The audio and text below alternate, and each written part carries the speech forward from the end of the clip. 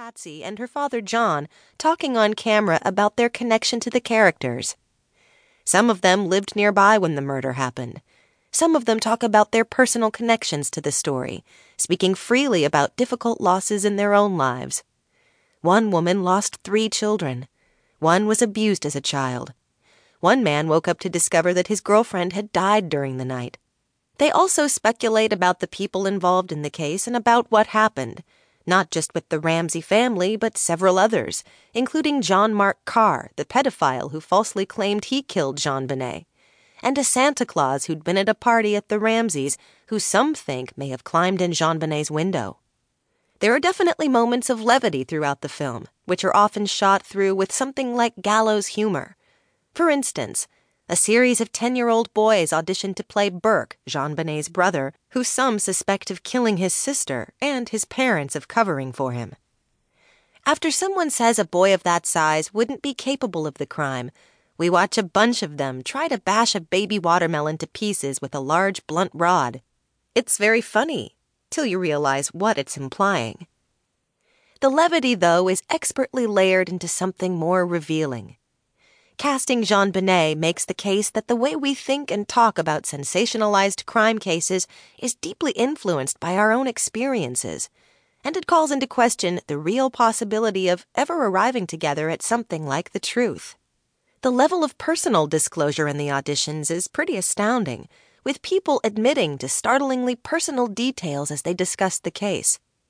Green was surprised by the kind of intimate information people were willing to disclose, too. "Americans are more open than Australians," she said. "I could never have made this in Australia. We're much more private people." But, she notes, people wanted to talk. "There's something about the fact that these people have lived in the shadow of this crime for 20 years and haven't really been able to escape it," she says. "I think a lot of them found it quite cathartic to talk about their own connection to the case, or their experience with it, or their own impressions or presumptions. Those presumptions and impressions lead to a wide variety of conclusions about what actually happened, some of which Green dramatizes through scenes that look more cinematic, and in which the actors actually play the characters. But Green didn't make a movie that recreates the Ramsey story. She made a movie about the challenges of making a docudrama, and she wanted the audience to come away with more questions than answers. "How do you deal with an unsolved case?" Green asks. "We won't know that answer to this. There's not enough evidence to convict anybody, so we're in the dark, basically. How do you deal with having more questions than answers?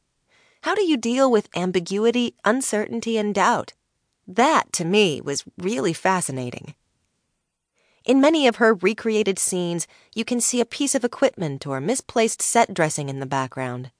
That was a deliberate move designed to remind viewers, many of whom are likely used to watching docudramas that strive for realism, that this is just a movie, and movies aren't the events themselves, they're recreations of events, and subject to interpretation. At the end of the film, most of the actors are on a movie set, dressed to look like the interior of a suburban house, the Ramseys' house. There are about a dozen women playing Patsy and a dozen men playing John, and they're all simultaneously acting out versions of what could have happened as the camera goes by.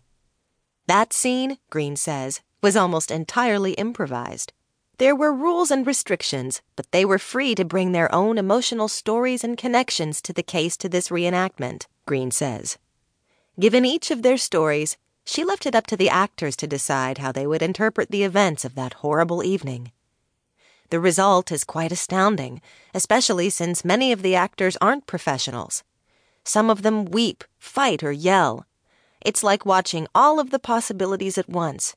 And, in a sense, since we'll likely never really know what happened, each of those possibilities floated by the actors are real. The JonBenét Ramsey murder is a sort of Schrödinger's cat crime. Because we don't know what happened, all of the possibilities are plausible. They may not be true, but people arrived at their various conclusions because those conclusions seem honest. They're linked to their own experiences, so they seem totally plausible. And casting JonBenét surfaces them all at once. The small number of images of JonBenét herself in the film will probably confound some